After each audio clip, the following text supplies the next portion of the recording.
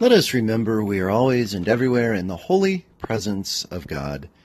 Hello there, this is Rick, and welcome to the Presence Podcast.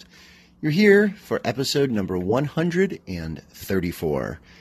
It's late. In fact, I'm kind of embarrassed to tell you how late it is on a school night, so I'm going to keep this brief, and I am doing it extemporaneously, and once again, from my back screened-in porch, which is actually warmer tonight than I thought it would be. When I came out here, I inside the house was wearing a t-shirt and shorts, and I thought maybe I'd need long sleeves out here, but I didn't. It's that warm tonight.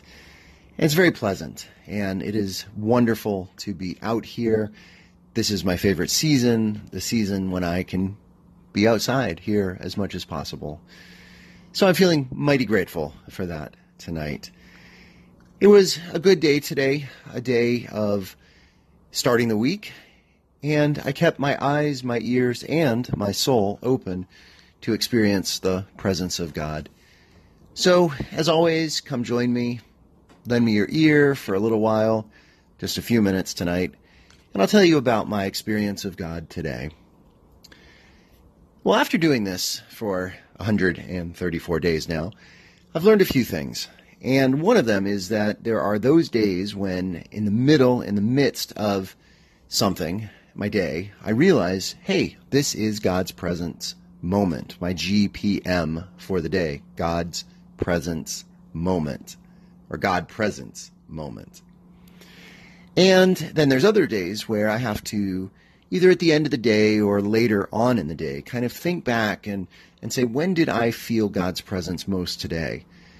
And if I'm unclear, one way to do that is to look back for moments of joy, moments of peace, moments of gratitude, or moments that include all three of those. Today, when I looked back on my day, it was gratitude. And it was gratitude for a small thing, but an important thing. And a thing, quite frankly, that relates to comfort. Now, comfort, I think, as an aside, is not a biblical value. You know, we talk about gospel values.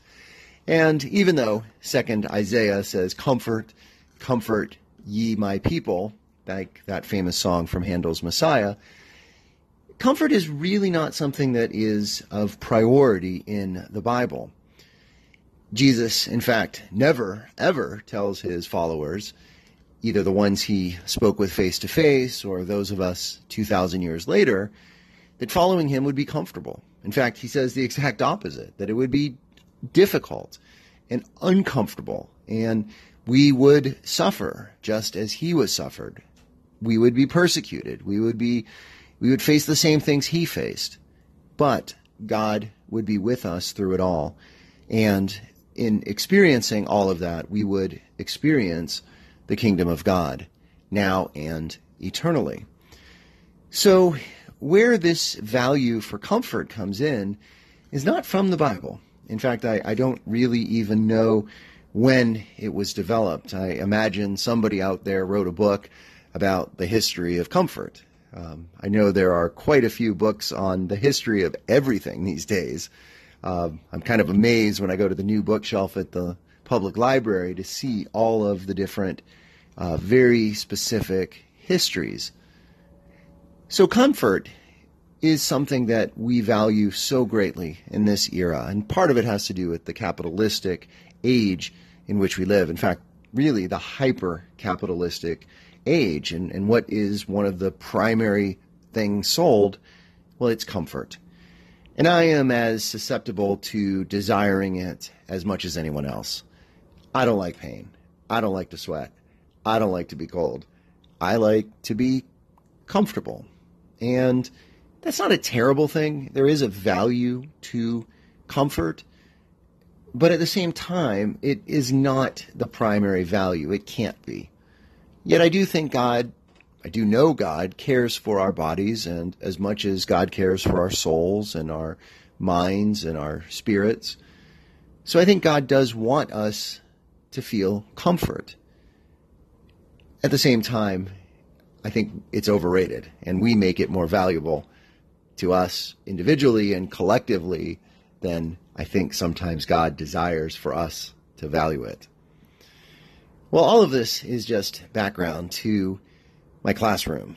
And I've talked on this podcast quite a bit about various aspects of my classroom. And now that the weather has finally changed and early spring or late spring, early summer is upon us, I need to tell you about another aspect of my room. And that is the fact that it is not air conditioned.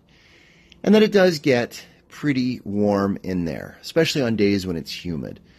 And it gets steamy, it gets hot, it gets uncomfortable. And today was one of those days. In fact, first period when I came in, it was pretty warm in there. And the windows weren't really yet open for very long. I hadn't before today set up the fans in my room. These are box fans, not ceiling fans.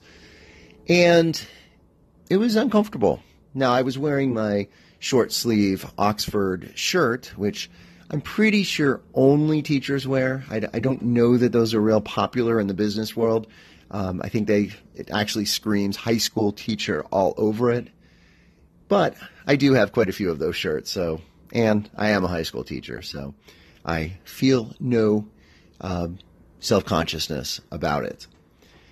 So by second period, when I had my free period, I got the fans out and opened all the windows up, and it actually started to feel cooler.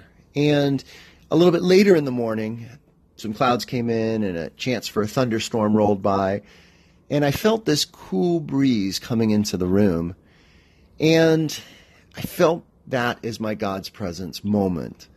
That in the midst of this hot, warm day, this cool breeze comforting me, making me feel good, feel better, helping my students, I think, to learn more, because it is very hard to learn in a room that is so hot and so humid and so sticky at times, like my room is.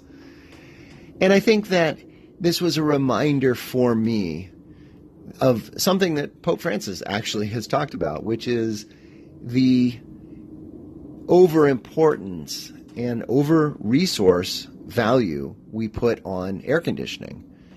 You know, we kind of take for granted that everything is going to be air conditioned today, and wasn't that long ago that very few things, and even before that, when nothing was air conditioned.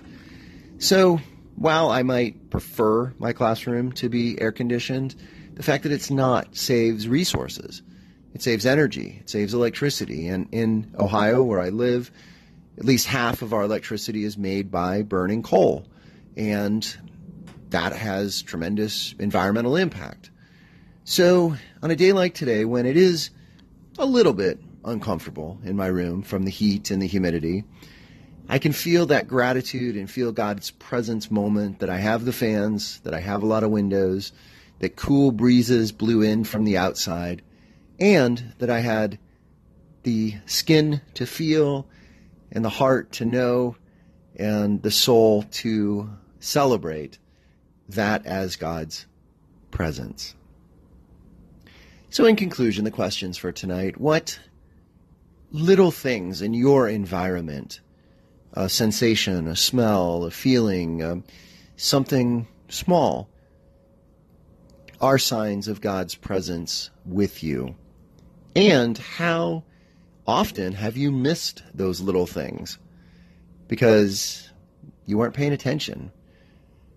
And when you are, or I am, paying attention, being present, how do we experience those little things? And how are we able to give God praise and gratitude for them? Again, thank you for listening. It's good to be with you. Blessings and peace.